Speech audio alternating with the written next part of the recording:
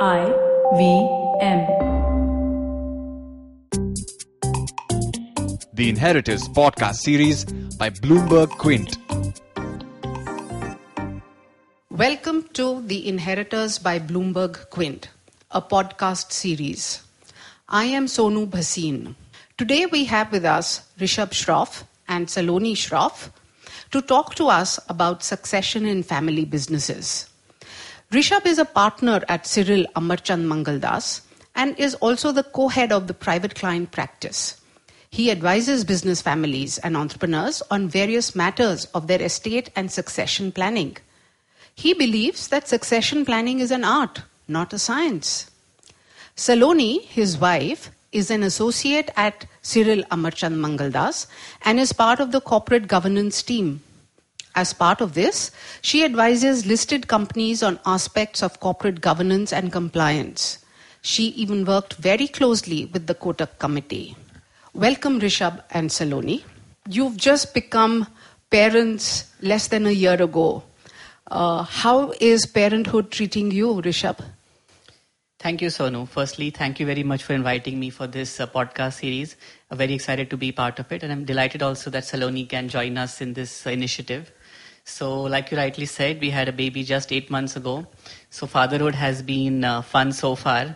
So, like we say, generation 5 in the business is born. So, we had a daughter, and she already comes to office at this age right now. So, she comes to meetings, she comes to office, she's sort of getting into the whole legal business from an early age. So, I think it's great that we can do this together as a family and just sort of groom the next gen together. Lovely. Saloni, so who keeps awake at night? Is it you or is it Rishabh? I think both of us are taking that responsibility very seriously, and we're both equally chipping to it. But I have to say I am, of course. Of course. So one fun fact is that I'm actually applying all the work I do to my own family as well. So Saloni and the baby both are American. So we discuss a lot of tax planning for the family as a fun dinner time conversation. So I started applying what I do for other families in my own context as well. So that's a fun fact. Yes, and as I've been speaking with you, what strikes me is the fact that your entire family, you are the third generation. Fourth generation. And each one of you has had an initiation into the family business, if we say the legal profession as a business. Your fifth generation is already part of the family business, your niece and now your daughter. Can you talk to us a little about your own initiation into your family business? Sure, happy to. So luckily I was born into a lawyer family, so law was in my blood from a very early age. So growing up in the 90s at home, sort of economy was booming, firm was doing very well, dad was full-time in the business and sort of doing a lot of things. So the founding and the grooming I had was at a very early age about just being part of a business, the dinner time conversations, going to office, sort of sitting in meetings from a very early age. So I think that initially the business started for me very, very early, not formally when I joined the firm in 2007, but just from when I was just knew what a book was for getting into the whole legal sort of industry. So I think I joined the firm formally around September 2007 after finishing my law from LSE. And since then, it's never looked back. So I joined the firm formally in the project finance practice. So I did my grounding in basics of project finance, loan documentation, infrastructure projects, road projects, tolls, etc. So the grounding I got was on very long-term contracts, dealing with banks, dealing with lenders. So I think that helped to put things into perspective about how law really works in practice, what the economy is doing, what clients want to look for, and those kind of things. And then I sort of moved towards the corporate side and the family business side of it, maybe about 3 or 4 years after that, in a more formal capacity. Okay. You do say that you grew up seeing your dad at work. You also grew up seeing your dad dealing with clients. And as a result, your clients have seen you growing up. Does it actually bother them that the child that they have seen grown up is now advising them? And do you think that it is a problem? Is your daughter going to go through the same problem? Good question. So I think it does come up a lot in practice, sort of people my dad used to work with when he was in his early days, starting off, generation, sort of seniors at that point of time. Now the next one of those families are getting involved with the firm. So it's always good to see sort of people looking at you in a different light, advising them professionally. They sort of deal with me, deal with my dad. I think ultimately they go on merit. So while the introduction may come that I am Cyril Shroff's son and that sort of I'm part of his team and things like that, ultimately it's what you deliver to them and what you can sort of do for them. So I think initial discussion may be sort of that, okay, I'm his son, but then, okay, how can you help me? This is my problem. I want a succession plan. I want a corporate M&A done. I want a loan documentation done. Can you do it? Yes or no? And that's when I think your competence steps into that discussion, and then you take over as a normal professional in that case. So I think family basically acts as the introduction to the thing, then it's all up to you on your merit. Good. Saloni, you don't have a problem where, the firm's clients have seen you grow up, but you are a new entrant into the family business. How has your initiation, as the outsider who's now an insider and is part of the family business with the name, any experiences that you'd like to share with all of us?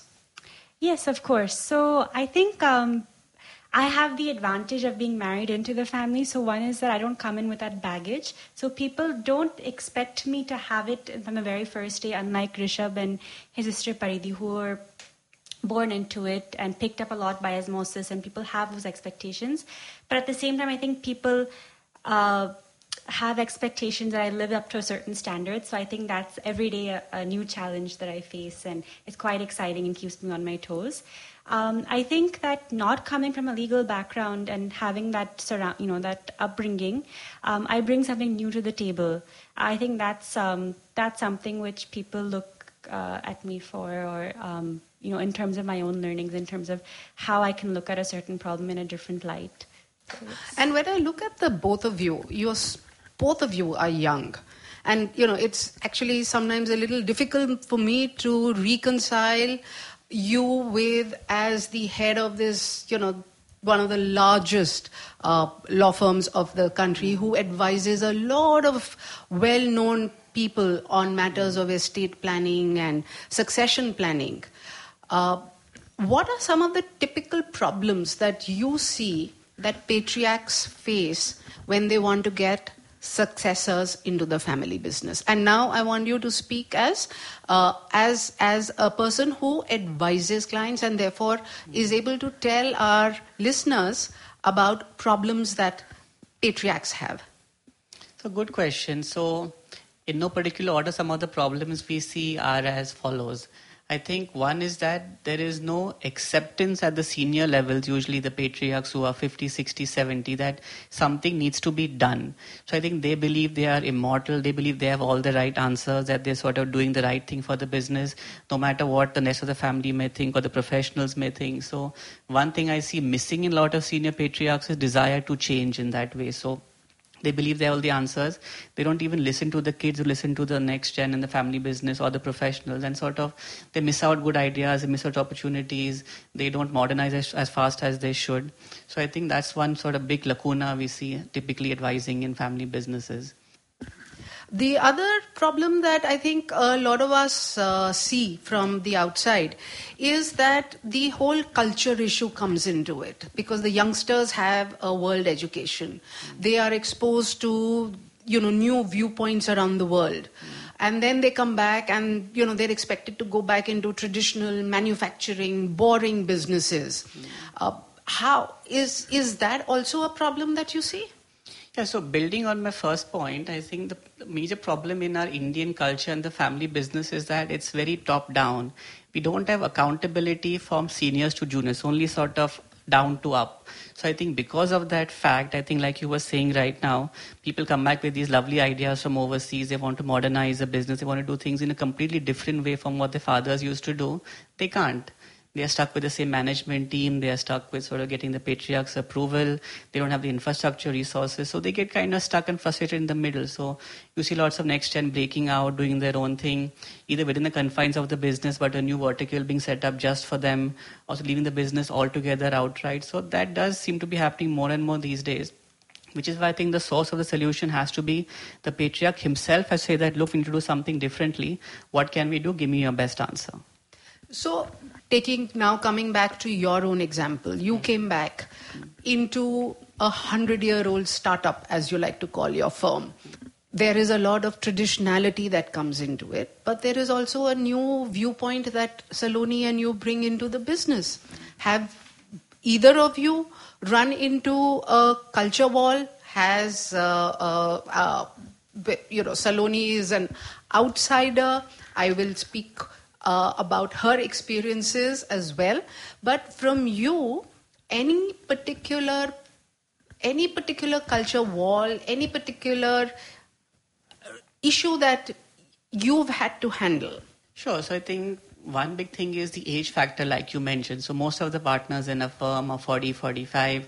They're ranked as Asia's and India's best in whatever they do. And sort of while I'm sort of there as the founder's son, I also need to be seen as a peer group for most of them. So we work jointly on matters together, leading the discussion either on either side, either me or them, sort of working on complex legal problems. So I think the issue is getting over the age concern as soon as possible and getting to more of dealing on the issue on the merit and sort of being seen as an equal professional to them in many ways.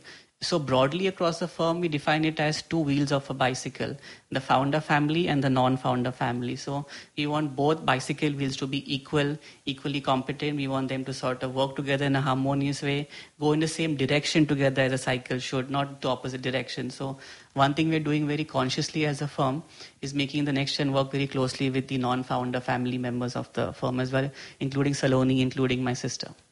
And Saloni, you not only relocated from New York to Mumbai when you married Rishabh, but you also gave up your studies as an art historian and took up boring legal studies, right? How difficult was it for you to get initiated into a new business? I ask from 2 points of view. One, a different kind of a business, and two, a woman in a family business. Okay, thank you, Bhasin, for that lovely and loaded question. I think I would add there are three aspects to it. I think the cultural change coming from New York to Bombay wasn't too bad, actually, because the firm, it's so professional. Our managing partner, Papa, he is such a visionary that he's tried to keep the firm as per international standards. And so that shift was quite fluid. I mean, I don't think there's any transitional difficulty I had in that aspect.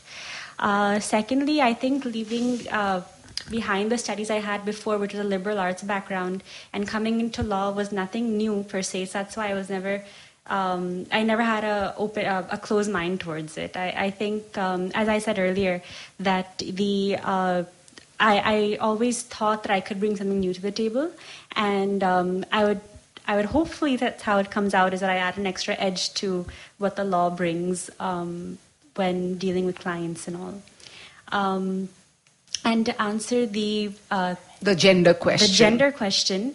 I think women in the business has never been an issue, because I have seen my mother-in-law, she pretty much handles the entire firm at par, or sometimes with more responsibility with my father-in-law. So I don't think gender has ever been questioned in our family. I see Rishabh's sister Paridhi and the kind of role she plays, the kind of responsibility she has in terms of leading the firm as well in the future. So I don't think gender has ever been an issue. And besides all of that, in the workplace, it's not even 50-50. It's actually 60-40, I can see at some point, for the workforce, as in at the partner level and our associates. They're about, I think, more than 50% of our workforce is actually women. Yeah, actually, that's one thing that strikes me whenever I've had a conversation with either Rishabh or you or even your mother-in-law. The fact that your firm is so gender neutral. In fact, it is gender biased towards the fairer sex. And it was never by design. It was actually purely on merit and competency. Yes. And this is something that is actually is like a shining example in this whole area of family businesses where women typically are kept out of the core family business.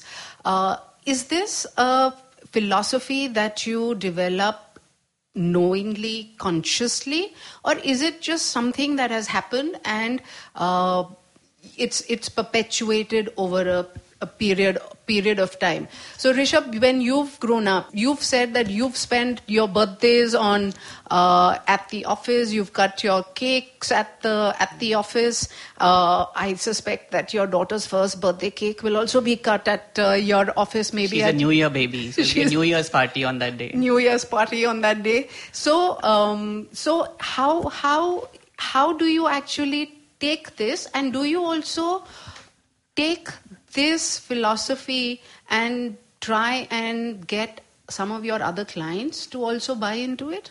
So let me answer this from in my professional perspective. So actually, more often than not these days, most of our succession planning works actually with the next gen spouses and the next gen daughter-in-laws and the daughters. So in the last couple of months, for example, there have been a lot of initiatives from people like FICCI, EO, YPO and places like that about creating awareness workshops and training sessions for women on what they should be knowing about, what's a will, what's a trust, what's a joint family, in case something goes wrong to your husband, what can you do, what rights do you have, in case you want to get divorced, what can you do, what happens for adoption, what happens to your kids. So I think there is more and more growing awareness and sort of desire for knowledge coming from women themselves about wanting to know, what they are involved in. They don't know whose house they live in, who owns that house in the case the husband gets hit by a bus, who's going to pay the bills the next day, who's going to sort of take over the business at that point of time. So we are seeing just very recently more and more of a growing trends towards that kind of issue being addressed. The problem is that given that they may know all this knowledge, but applying it in the context of a Hindu, Gujarati, Marwadi kind of family is pretty difficult for them. They may know what rights they have, but what can they do about it? Most assets sit in their husband's name, it's in their in-laws' name, it's in their parents' name in many cases. So they can't really do a succession plan or something until they get the boys involved. And they have their own concerns on the business, they have liabilities, they have family dynamic issues, they have next gen, uncle, aunties, everybody involved. So you don't see alignment of action between both the male and the female happening in a very smooth way.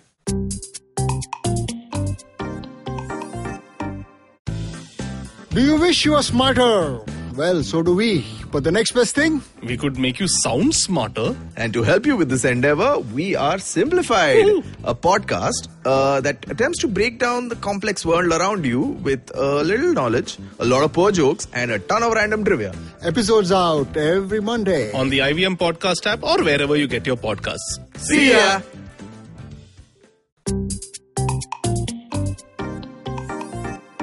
Moving on to a slightly different question. Here we have the case of two very willing inheritors who have come into the business. I'm talking here of you and your sister. Saloni has been initiated into the business. But I'm sure that you've come across a lot of your clients where you have a case of the next gen not wanting to come into the family business. What would a patriarch do in situations like those? So that usually keeps a litigation team very busy. So more and more these days... But litigation, I'm sorry, you're a lawyer, but litigation really doesn't help anybody. I agree. So again, this is the extreme cases that we do see more often than not, is that there is rebellion within the ranks in a family business. So the next can typically get so frustrated that I can't do what I need to. I have no access to capital. I can't professionalize. I can't get my management team to come in. And they rebel. I think they said they've had enough. They wasted 20 years in the business and nothing has moved on. So I'll just say, let's do something else. Let me sort of attack the business, see what I can get. Let me do my own thing in life. So you see in the papers, there's a lot of next gen rebelling, which is sort of the extreme case of what can go wrong. But I think in a more usual scenario, it is that there could be some friction that come into the business at that point of time, which is where people like we normally get involved and say that let's discuss in an open way what can be done to improve succession, what can be done to improve conversations. So we call it permissible conversation. So we sort of act as a glue in that case and say that let's talk father to me, son to me, whoever to me, and let's create that open dialogue between the family about what is going wrong, what can be done, and let's find a way together to address those problems. So I find it amazing that a lawyer is actually helping families not to fight. You're not going to be generating business that way, Rishabh. Well, it keeps my litigators unhappy, but it keeps my team happy. So it's a keeps your different team department happy. in the Yes. thing. Okay. How sure are you that your daughter is going to also want to become a lawyer? So that's one thing Saloni and I fight about all the time. So being a lawyer in a family business, I would be very, very happy if my daughter joins the law, becomes a professional in her own right, and becomes all the way as a normal career path. I think Saloni wants a little bit more of an open-ended architecture for that. She may want to do liberal arts, she may want to do science, she may want to do whatever. So the world is fully open to her. So only time will tell what happens in that case. And Saloni, which country has better education system, the US or the UK? Where would you like to send your daughter? Oh boy, that's always a point of contention between us, as you know that very well. I think we'll leave it to Tarini at some point. But of course, I'll always opt for the US. The US. And I think good old Bombay is good for now. Good old, yes. And And Rishabh, this assumes only one baby. We're going to have many, as we say. So I ultimately, see. hopefully, one becomes a good lawyer. So Saloni, you are the daughter of a very illustrious family. Your family is very, very well-known jeweler family of India. And you are the daughter-in-law of an illustrious family. In a sense, you're lucky because you're being able to create an identity of your own in your in-laws' business. Not many women have that opportunity. There are a lot of women of illustrious families, daughters of illustrious families, who get married into equally large and well-known families, but they don't have the opportunity of creating an identity of themselves. Their identity actually revolves only around the identity of their husband. What can women do to help them create an identity of their own? So I think I'll answer that in two parts again. One is that the family I'm married into is, of course, that of lawyers, and it's a profession, right? So even if I do have a big surname at the end, it's ultimately my own competency which is going to be taken seriously. So I think that's the first thing which my in-laws had also told me, that whatever it is, it's ultimately your own professional identity that's going to help you in the long run. We can only give you the platform to such an extent. That's one part of it. I think for other people, I think it's changing. I think there's some women who are getting the opportunity in their own family business, either a small role to play, and they're taking it on very seriously and they want to have an impact. So that's why they're working very hard at, making whatever small nest they're given or big nest they're given to really make it work for them. So they're also building their own identity. It's not just, they're not there just by privilege, but making it a place that they can leave their mark for. At the same time, many women are just going on with their own ventures because they feel like they want to leave a mark, have an impact in a different way, and create a name for themselves. So I think the only advice I can give, which is not really even advice, I think is just following your gut. And it's also really taking it seriously, that you're not doing it as some pastime, but are actually trying to make a difference somewhere.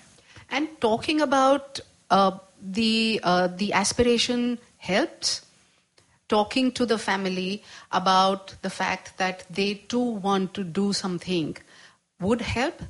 Yes, definitely. I think if you convey your aspirations up front, they'll only be playing a supporting role to you, right? So, and it makes your expectations towards what you want very clear, and what their expectations are as well. So at some level you'll be matching both of your expectations. Yeah. So it's all about communication at the end of the day. Yeah. And communication is important, whether it is within family, whether it is within an extended family. And Rishabh, does communication, in your experience, also play a role in better succession planning? Oh, absolutely, Sonu. So what we discover in speaking to families, especially when we get a little bit more deeper into the conversation, is that communication is very superficial. So while families may be very happy on the surface and they get along and they go for great holidays and things together, but when it comes to discussing issues of business, I think communication is almost non-existent. So we see in cases, doing a matter live actually right now, discussing with the family generations, one, two, three are involved. It's a large business based in Bombay and large conglomerate. And we've seen that there is no communication top down, down to up, across the brothers, across the siblings. It's always superficial. That Nobody talks to anybody, is it? About issues of business. No, nobody knows what the vision of the business is long term. Nobody knows about the succession, even the outlook, if not an actual answer, who's going to be the next inheritor of the business. Nobody knows about where we want to be in 10 years from now. So I think it's just surviving day to day. There is no deeper thought about getting everybody aligned on the same page and getting in place a joint harmonious approach to how the business should be run. Right now it's just surviving just by momentum, not by any design. So communication cannot be forced upon people. You can get people together to sit in a room, but you can't force them to speak. And if communication about business breaks down, it means that does it also mean that communication between family has broken down, or is the communication breaking down about business a result of the communication between family breaking down? So a couple of points on that. So whilst we see families are happy on the surface and they talk and they're very nice to each other in social and other settings, but when it comes to discussing issues of business, they don't know what to do. They mix up the baggage they have on the family side along with what they take to the boardroom and take to their business when they go. So what we call it, they don't know how to fight rationally. So every issue on business that comes up, they mix up, you didn't come to my wedding, you didn't do this for me, you didn't give me this food or that food. I think they mix up out of those emotions and those consequences with what should be the right rational answer for the business, not for their personal situation. So we don't see that barrier being created mentally for themselves about what to do at home and what to do in the business. So yeah, communication is important in a family, and I was reading somewhere that families actually work like teams. In large businesses you have teams and you have a team leader and you have various roles being done by various team members. What your experience about families working as a team? So somebody far wiser than me once said that treat your family like a business and your business like a family.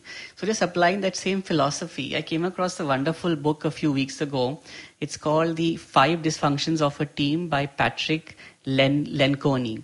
So he basically said that as a management unit, as a board or sort of senior leadership in any company, any sort of unit of leadership, there are certain dysfunctions that typically happen over there which sort of prevents them from doing the best they can. And if you apply the same philosophy to a family unit or a group of siblings, a group of next gen, a group of whoever it is in a family business, I think the same principles can apply to their situation as well. So, for example, the first dysfunction, he says, is absence of trust. And that's very clearly happening in many toxic family business situations. So you don't trust each other across generations. You don't know who the competence of the family members are. And he says the deep reason for that is lack of vulnerability. So you're not really exposing who you are, exposing your true self in a family business. So what typically they see is just a very superficial image of what that person would like other people to see him as. Rishabh, but in a family, your vulnerability cannot be hidden. In a family, when you've grown up together, however much you may want to hide from each other, the vulnerabilities are seen. So is it that families actually take advantage of each other's vulnerabilities? That is one part of it. And the second part of it is that families don't embrace the differences and vulnerability other people have. So they want to be seen as equally competent because families want to be socialists, but the markets are capitalist. So everybody believes everybody is an equal success, everybody is an equal sort of competent person. And that is never going to be the case. So they don't embrace differences easily as they should. So not every family member would want to be a socialist. It's only the parents will want socialism, the brothers may want capitalism, and the markets may want capitalism. Okay. So to come back to what you were talking about, vulnerabilities. And that the critical part of it is role modeling by the patriarch. So the patriarch or the matriarch, leader of the family unit, says that I'm going to sort of reveal my true self. I'm going to tell about my inhibitions, my problems, what's driving my decision making, why I do certain things. That creates the environment for next generation also to say that, okay, I understand what you are doing. How can I supplement? Where are my complementary skill sets? Where is my brother better at this? Where is my sister better at this? So I think creates the environment to allow them to prosper and embrace differences much more openly, much more easily. That's the first dysfunction, he says. Second is very, very critical to what you were saying earlier, is the fear of conflict. So typically family businesses are very taboo of discussing issues of succession, discussing issues of tricky business issues, about opening up some of the most sensitive sacred cows in a way. So they may agree in a meeting superficially that, okay, it's a great plan, succession plan is okay, I believe that you're doing the right thing, but ultimately in their mind is going to be that, like, how can I broach this with my father or my leadership or my MD or whoever it is? So Indian businesses are not very good at discussing things in an open and transparent way. And this actually, could it also have to do a little about the culture? Because it is our Indian culture. Correct. It's ingrained in us. Yes. Don't question your adults. Absolutely. Right? And then when we have youngsters coming back and questioning their father that, why is the office being run like this? The father says, speak only when you're spoken to. I know what to do. Exactly. So how can culture be changed overnight?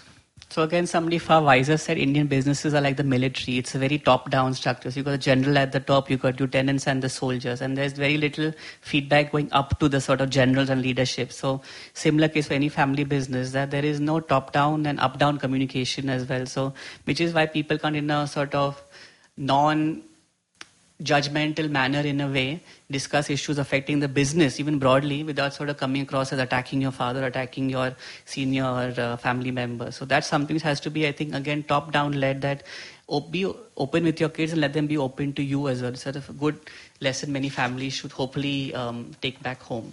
So and the other thing that one comes across is this commitment issue. Commitment to the business, commitment to the family. How do you see that in playing out in various families that you work with, Rishabh? Good question. So this is the fourth dysfunction that Patrick spoke about in his book. And he said it's actually a root sort of very large cause about why family units don't really succeed. Is that, like you were saying earlier, there is no transparency or no sort of harmonious plan agreed between them. So who is being accountable for the business? And again, mixing up issues of home and the business together. So is your business failing because something going wrong in the bedroom or something happening in the boardroom? So there is no real separation about issues being identified, which leads to the business also suffering in a way. So I think it's a deeper discussion about, are families for the business or is the business for the family? So in terms of what you do day to day, how the business functions, who is accountable from the family and who is not, and then vice versa, where does the management of the business step into the situation about holding the business accountable for results? Oh, good. Thank you, Rishabh, and thank you, Saloni. And it was a pleasure talking to you, and we hope that we will have these conversations in the future as well. Thank you very much. Thank you. The Inheritors podcast series by Bloomberg Quint. Did you know that Parsis in Mumbai, instead of being left at the Tower of Silence after they die, are now cremated? And why? Because a cow fell sick in the early 1990s. Did you know that the smog in Delhi is caused by something that farmers in Punjab do and that there's no way to stop them? Did you know that there wasn't one gas tragedy in Bhopal, but 3? One of them was seen, but 2 were unseen. Did you know that many well-intentioned government policies hurt the people they're supposed to help? Why was demonetization a bad idea? How should GST have been implemented? Why are all our politicians so corrupt when not all of them are bad people? I'm Amit Verma, and in my weekly podcast, The Seen and the Unseen, I take a shot at answering all these questions and many more. I aim to go beyond the seen and show you the unseen effects of public policy and private action. I speak to experts on economics, political philosophy, cognitive neuroscience, and constitutional law so that the insights can blow not only my mind, but also yours. The Seen and the Unseen releases every Monday. So do check out the archives and follow the show at seenunseen.in. You can also subscribe to The Seen and the Unseen on whatever podcast app you happen to prefer.